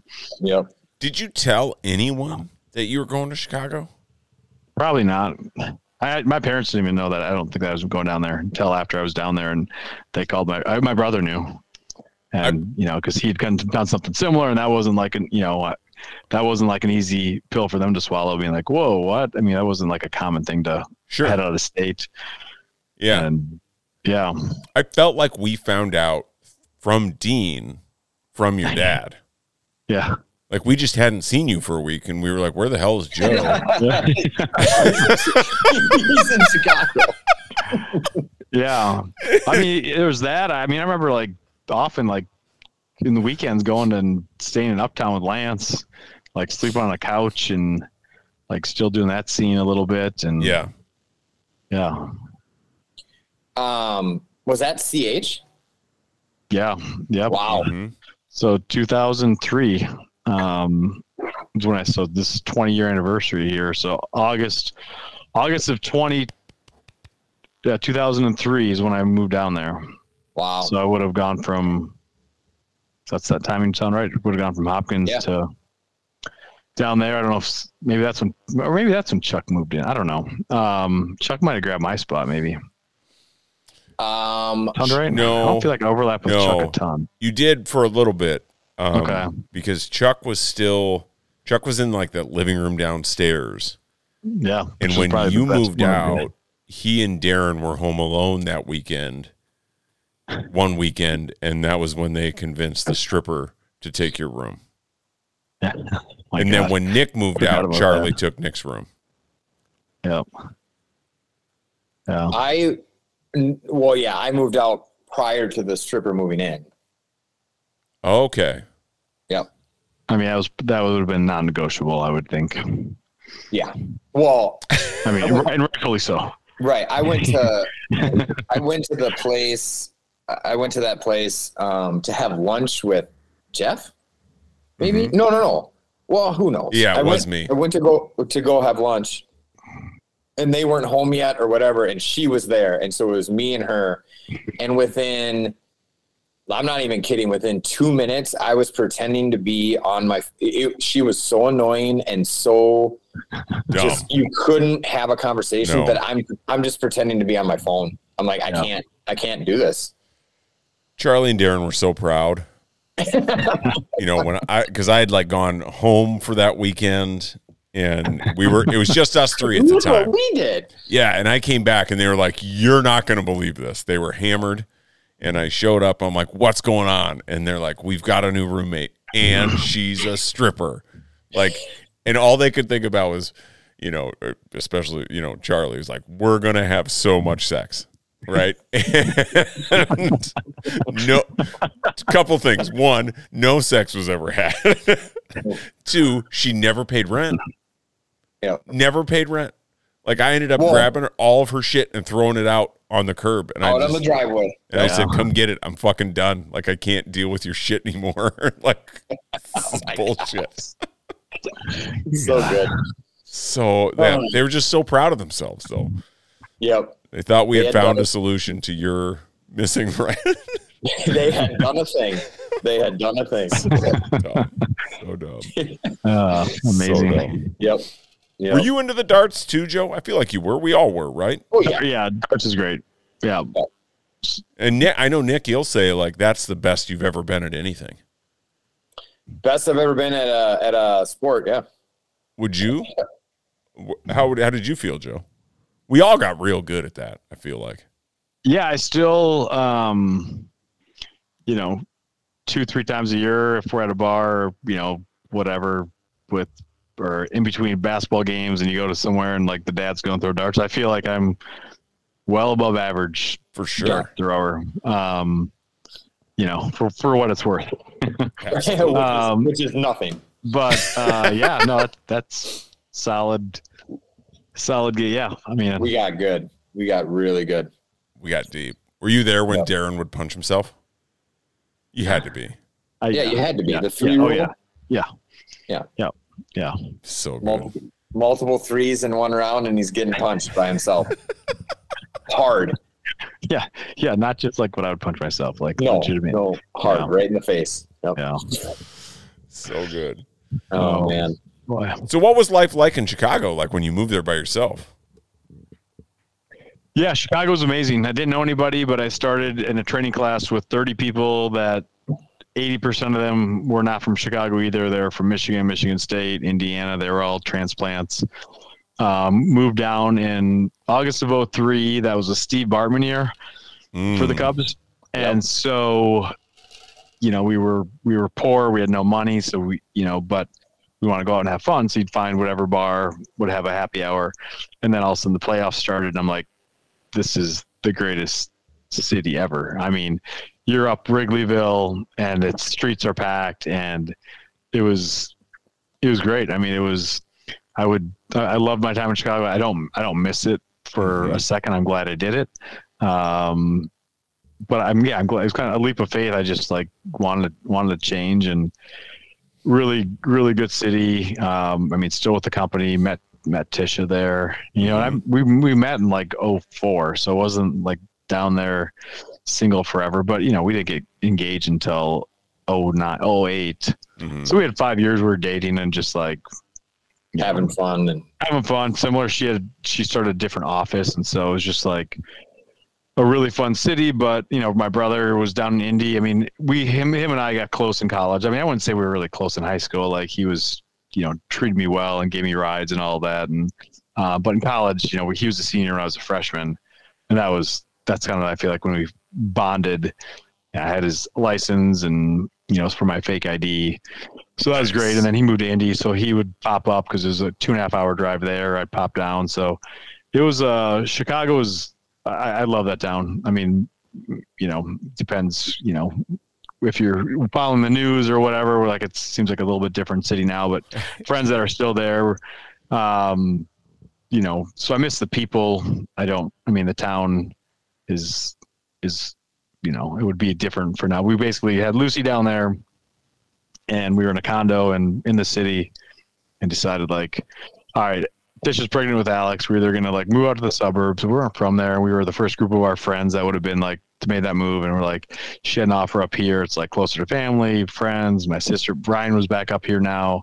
He had a couple of kids. And so Tish is from Ohio, and we didn't, just career wise, didn't feel like that was the right move. And so, yeah, we're down there about, 11 years. And then, Tisha loves it up here too. So it all worked out. Yeah. It was a really, really fun time in my life. And definitely like not something I'm like, that's not like my jam is like just take a bunch of risk and jump up and pack up and move out. But I'm not sure what it was. Probably living with you assholes and to get me to do it. But I'm glad we could be the spark. Well, I was just going to say, you're welcome. Yeah. I owe you. Thank you, Tisha. More importantly, should be thanking you guys. Yeah. You're welcome, Tisha. So how did you two meet? I don't know if I ever have heard this story. Yeah. It's, same company. She ran one of our divisions, or a service line, intermodal or rail, as we'll call it. And the office I was in is what she was responsible for. So that was the only time in our 20-year career, for about 1 year, we truly worked together. We're like, I would be reaching out to her for updates or pricing or just market conditions, whatever it might be, as we truly worked together. We just kind of like got to know each other. I was still dating Abby at the time. Abby was at Iowa, University of Iowa. And so like we were still together, but Tish and I just kind of like, I got to know each other pretty well. And she was going to move. She was out in the suburbs. She was going to move to the city. I'm like, oh, I'll help you move. And, we played tennis together back then. And I remember like one night after tennis, she was dropping me off. Like she was going to head home to the suburbs. And I like leaned in to give her a kiss. And she's like, shoved me away. She's like, you have a girlfriend? I'm like, yeah. Okay. So, I think like, within a few weeks of that, it drove out there to, kind of not necessarily, just to like break up. We ended up breaking up. It was just one of those things it was fun. It was just never meant to be. We met in Okoboji with, when TC and I worked down there, and Dwyer, you were down there too. That's actually, we were talking about these summer jobs. That was, that'd be a fun another session. But, so we met, and then like, we dated for almost 5 years before we got engaged. What took you so long? Yeah. So, did she pressure you? What's that? Did she pressure you? Not, I would say not for like the first 3 years. But then, we were, so let's see here. What's the math? So we got an 09, so 30, when we got married. So, it wasn't, at the time, maybe a little bit on the older side, but the best part was just our engagement story. So like, we made the mistake of, we bought a house together, or a condo together, before we were engaged. Just looking back, it seems kind of silly. Like, you're dating somebody, you decide to make like one of the biggest investments of your life together. Got a dog, still weren't engaged, got a dog together, got Carter, and had asked her dad, like over the phone, just for his, blessing. And he's like, why don't we wait till we're in person? I'm like, Jesus, really? Like, so 6-8 weeks later, he comes to Chicago, and, of course it's Sunday. I still haven't done anything. I haven't asked him yet. And so Tish and her mother, her stepmom and half sister were like running some errands. And so him and I were hanging a speaker in the house. And it's like, so like, are you good with, like, you good with this? Like, and I, and he's like, yeah, sure. Of course. Yeah. Like, could have done that over the phone. That's it. So they leave. We head out to take Carter down to Lake Michigan just to walk him on the beach and get on one of the piers. Kneel down, ask her to marry me. Blah, whatever happens. Driving home, she's taking a picture of the ring, and I rear-end somebody. And she's got this old Toyota Corolla. Airbags go off.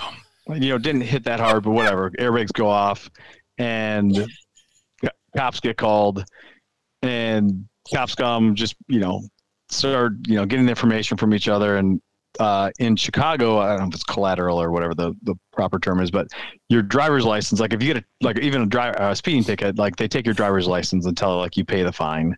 They'll give you like a paper ticket or whatever. So you still have it, but in order to get your physical, you have to pay. Is kind of their way of enforcing payment of tickets and fines. And so my driver's license was expired, and so they're like we can't take an expired driver's license as collateral. So you gotta go to the station with us. And Tisha, airbags go off. I don't know if you've ever been in an accident where airbags go off, and you don't have to be going that fast or anything for airbags to go off, but it's the sharpener just is it's the dust, the powder. It's bad. Yeah. So Tisha's eyes were a disaster. I mean, her whole everything. They're like, you should probably go in and just get your eyes cleared out or whatever. So they had an ambulance come take her. So she's in an ambulance. This is within an hour getting engaged. An ambulance takes her to the hospital. I'm in the back of a police car going to the police station. Jack was probably 3 months old, and so we had to call friends. Jack was in the back seat to come get, Carter. Get Carter. So I'm at the police station. She's in the emergency room. Within hours of getting engaged, and they still have this picture where the next morning where she's holding up the ring, the engagement, and she has 2 black eyes, and she's like, "Yep, I said yes."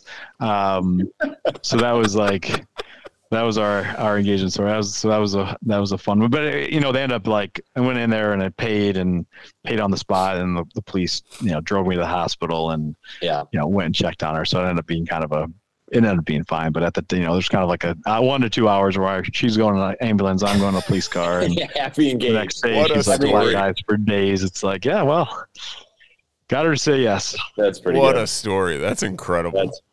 Yeah. Well, and then your wedding was fun.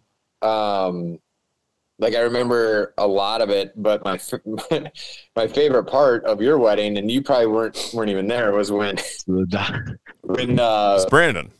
Brandon got the coffee, hot coffee dumped down his back by the waitress. Yeah. It was oh my god, so good.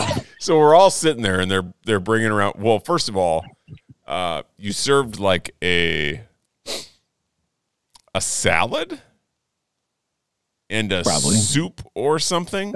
Oh yeah, like a butternut squash soup. Yep. And people thought the soup was salad dressing. Yep.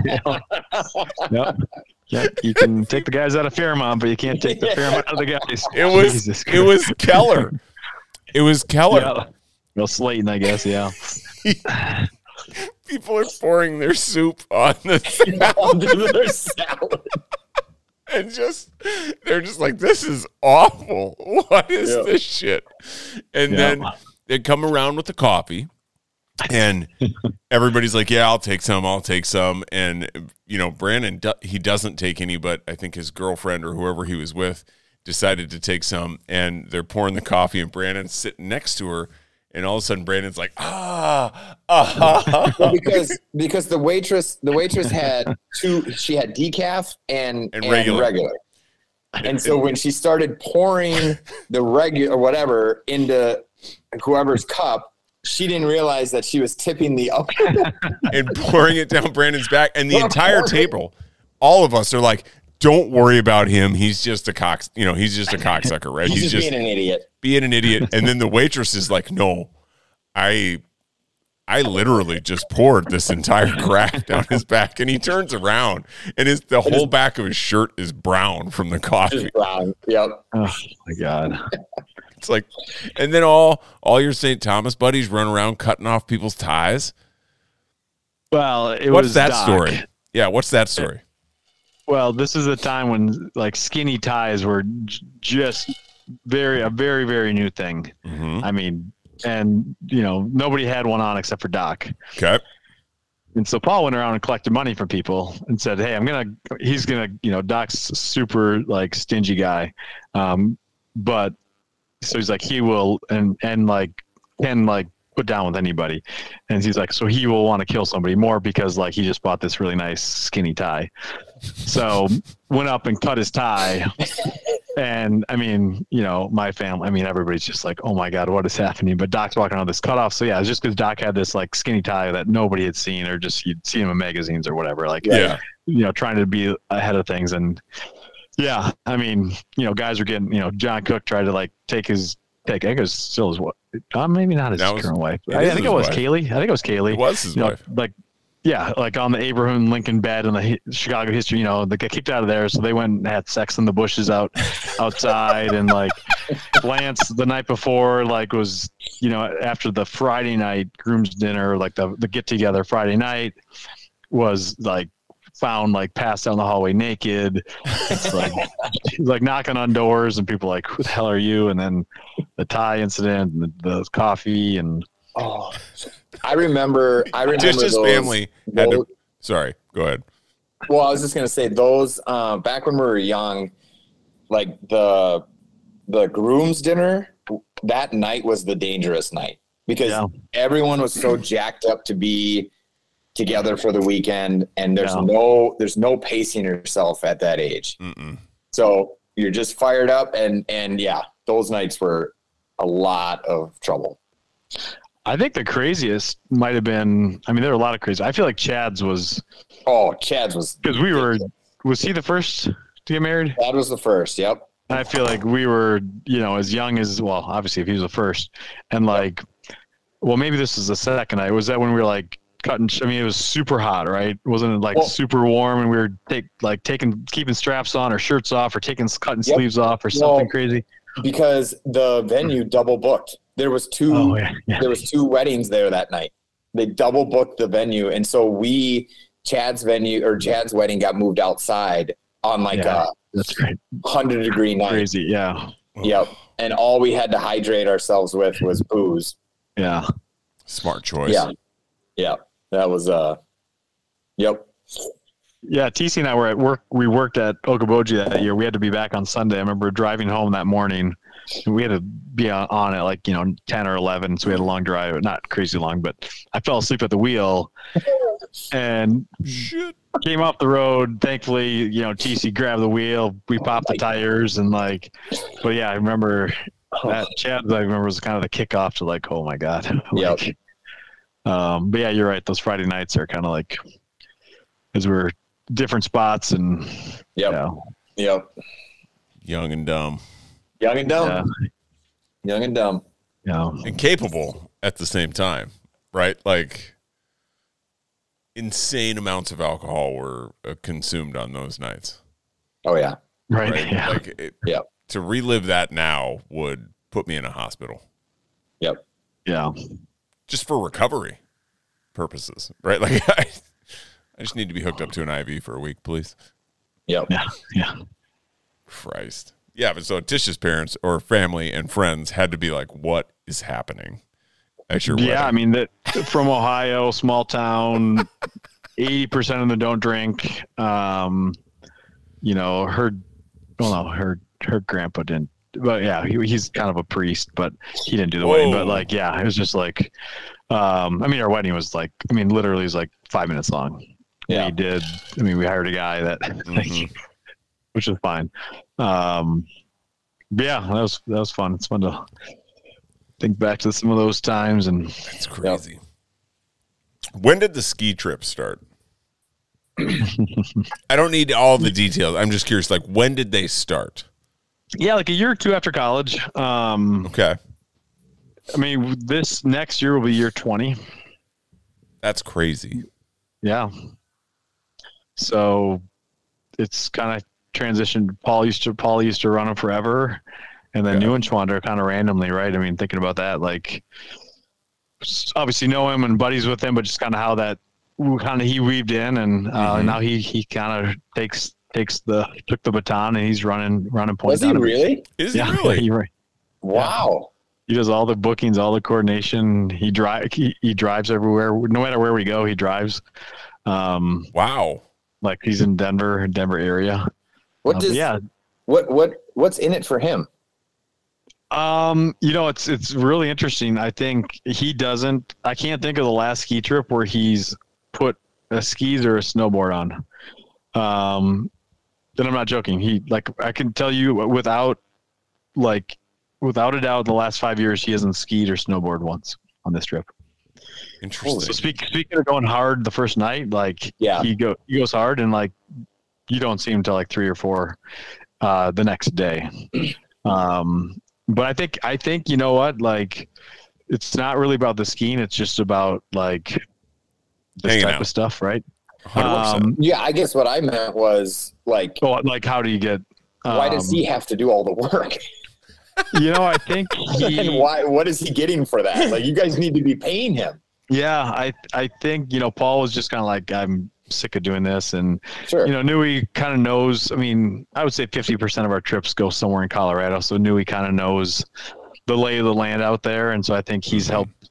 I don't know. I think he just enjoys it. Just because at the end of these things, just like any of our trips, your stomach just hurts from laughing for sure 2, 3, 4, 5 days in a row. And I think honestly, I think that's it. I think he just sits in there and I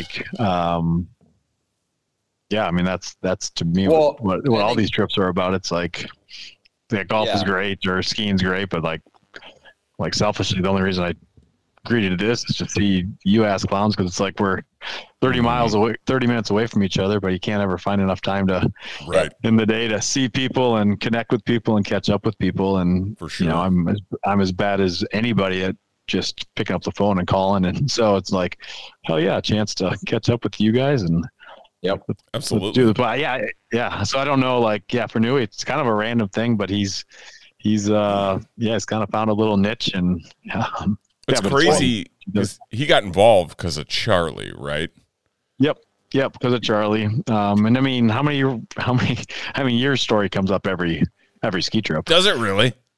Oh my God, of course it does. You just throwing a punch at John Cook. But how many years did you run? 3, 4? I only went once. Was it Utah? 1 year? No, was it Aspen? Maybe it's Aspen. Yeah, it was Aspen. That year where the road was closed. Yeah. So when he threw the orange at somebody? Yeah, that was Lance. Steamboat. It was Steamboat. Was it? Okay, Steamboat. It was Steamboat. Yeah. I went once. What is it? What are they? 3 days? 4? Yeah, I mean, so Thursday to a Sunday. I mean, kind of depending on as we've gotten older and can afford things, we'll, not drive 6 hours and stay in 4-bedroom houses and sleep 12 guys. But, but back then we probably flew in and then probably drove 5 hours of Steamboat. So everybody's already exhausted and yeah.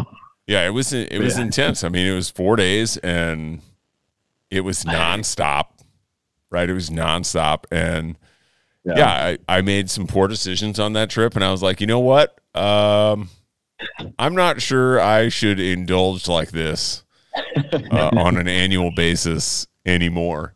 I was wrecked. I mean, that bus ride, so that road, there was a gas leak on the road. We were 15 minutes from the fucking ski resort if you just went north on this highway, but there was a gas leak, so we had to go around, and it was a 4-hour fucking trip.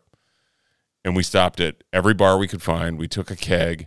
Everybody's hammered. And then we get to the ski resort, and we sit down, and we're drinking, and Blues Travelers playing outside. Yeah. And there's some band inside, and we're all sitting around drinking. And I don't know if it was you, Joe, or Keller that grabbed the ketchup and mustard and grabbed it, stood up, squeezed them, and spun around like a helicopter and got 300 people pissed at us, instantly. Charlie knew, I remember thinking, well, we have to fight a bar now. People were furious. And like we're buying rounds for people, trying to calm them down. And then we get back on the bus and go home. And I don't know what the fuck happened. Like somehow a wrestling match broke out on the bus. Yeah. And Cook, like, I don't know. I still don't know what happened, but I just remember being like, what is happening? And I pushed him off me and just 1-2'd him. And then I was like, okay, I've taken it too far. You just put him in a headlock and whack. And Jeff, I mean, that's not a light blow. Right. To clear up some details, it definitely was not me. I'm clearly the instigator. I get that, but my instigation is always amongst like ourselves, not to like fuck with other people or like I'll try to get somebody to to have TC give munchies to Dwyer, but not to start to impact other groups around us. But Keller did that, and it was just like, holy shit, what are we doing? But I mean, it was literally 15 minutes, and we said we took a 4-hour trip around the mountain, and we were just, it was over. But it was a good straight. It was a good run. We'd love to have you back for the 20 year. We think Chuck's permanently banned. But he was a regular. I mean, he was first, 5-8 years probably. Yeah. He was a fun. But he hasn't been back since. Like it's been a while. No. Yeah. I mean, over 10 years. Oh wow. Okay. Yeah. So TC went once, right? TC went. Yeah. Yep. Boro ran. Yeah, Boro for used a to while. go. Yeah, Boro used to go. It's a good. All that stuff. I mean, the GFD.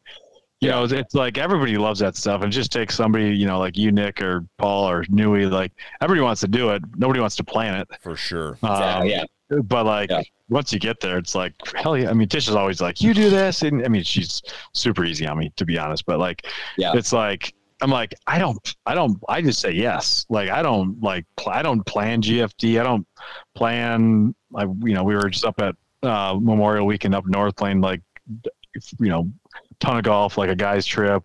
I'm like, I don't plan. I just say yes. Like, but those people that do, it's like everybody wants to do it. And when you do it, you're like, oh my God, we don't do this enough. And then, or, whether we get together for a bike, it's all that stuff. It's like, so it's once somebody's like, I'll schedule. It's like, oh, all right, I'll book my flight and go or drive up to Brainerd and play golf. And it's like, heck yeah. That's what it's all about, though.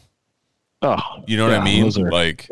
Who gives a shit about the golf at GFD? Like, I care less and less about how that goes every single year. I'm just there for the stories that unfold and like hanging out with dudes for 2-3 days and having fun, man. It's the same reason I'm doing this, right? It's just trying to like have those moments more as often as I can, as easily as I can, and because they're so hard to come by. Like you nailed it, dude. Like we're 30 minutes away.